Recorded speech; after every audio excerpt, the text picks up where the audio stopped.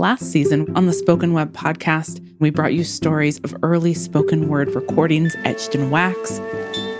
Old sound recordings are weird.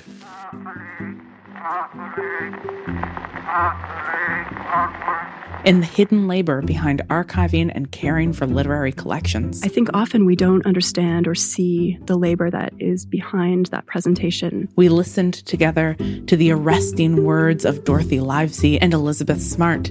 At Grand Central Station, I sat down and wept. And to the sounds of the changing world around us as the pandemic changed how we work and how we listen. How are you really listening, Catherine? Well, Jason, how am I really listening?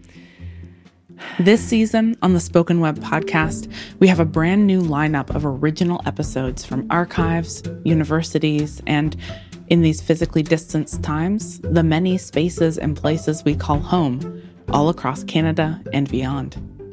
Whether it's a deep dive into the deep curation of poetry, never-before-heard interviews with CanLit legends, or explorations of the ethics of listening, Season 2 of the Spoken Web podcast has something for every sonic explorer, poetry connoisseur, or lifelong learner at heart. I hope you'll join us at spokenweb.ca or wherever you get your podcasts.